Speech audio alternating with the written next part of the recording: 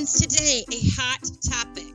I just finished our Spring Fling conference. Great conference. Lots of great ideas came out of that. And one thing that I was asked several times was about accessibility, the ADA, Americans with Disabilities Act. How do we go about making sure that our sessions are accessible? And the more I got to thinking about it, I thought, oh my word, it's not just individuals who might be hard of hearing or deaf, mute, or blind, amputees, somebody experiencing seizures. Just there's like a broad range, right? We can't label it into one little kind of corner of the world. We have to think about a lot of different things. I thought to myself, what do I do when I design to consider accessibility from the very beginning instead of an afterthought?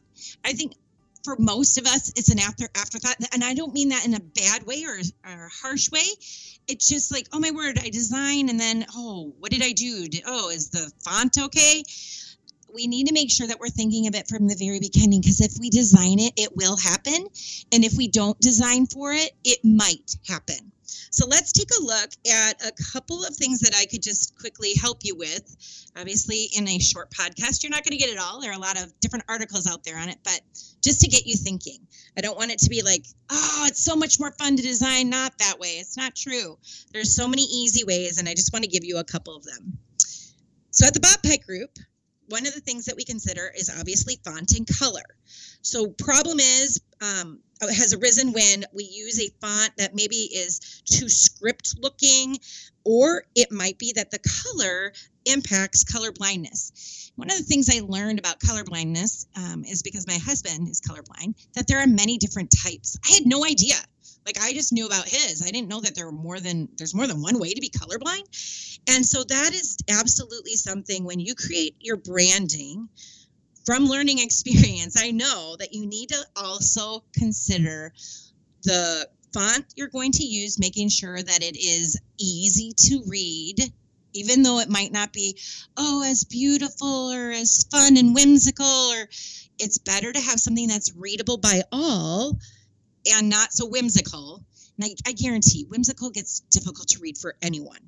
So that's number one, font and color. Make sure that there's color contrast. There are color contrasters out on the web. Just Google, Bing it, whatever you use, search it, color contraster, and just look at the perceived brightness between the two colors, making sure that you get a thumbs up, an A, yes, that will work.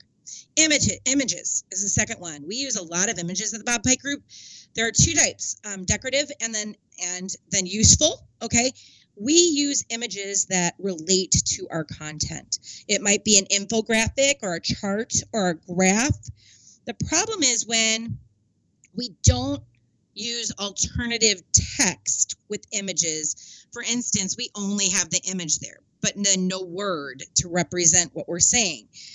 So we want to show the graph, but we also need to be able to avoid only the text or just images of the text.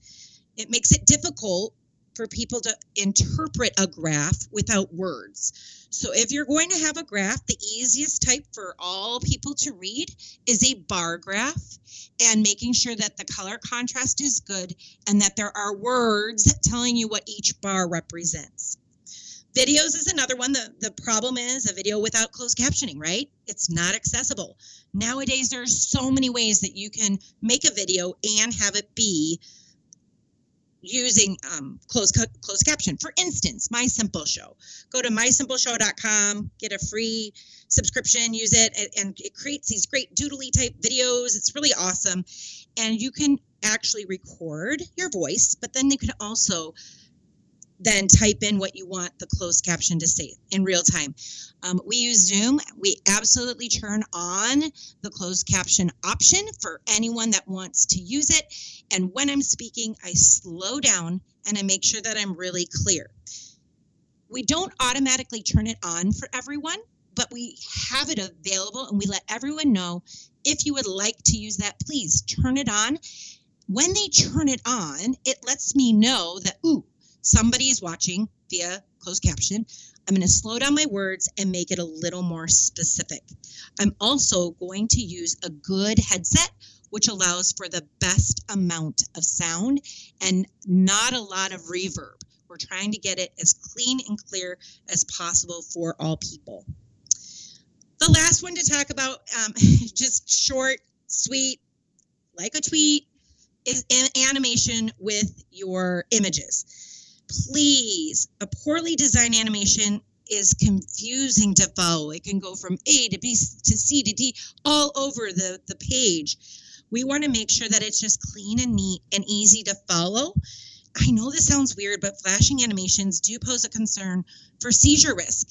I have a beautiful cousin whose daughter has seizures regularly, and that's something that's a real thing for our family to recognize. So consider reducing the amount of animation to what is really necessary and not nice, just the necessities. I'm Becky Pike Booth with the Bob Pike Group. This is just a couple of thoughts for you as you begin to design your next program, thinking about accessibility as a priority. Thanks for listening in. We'll see you next week.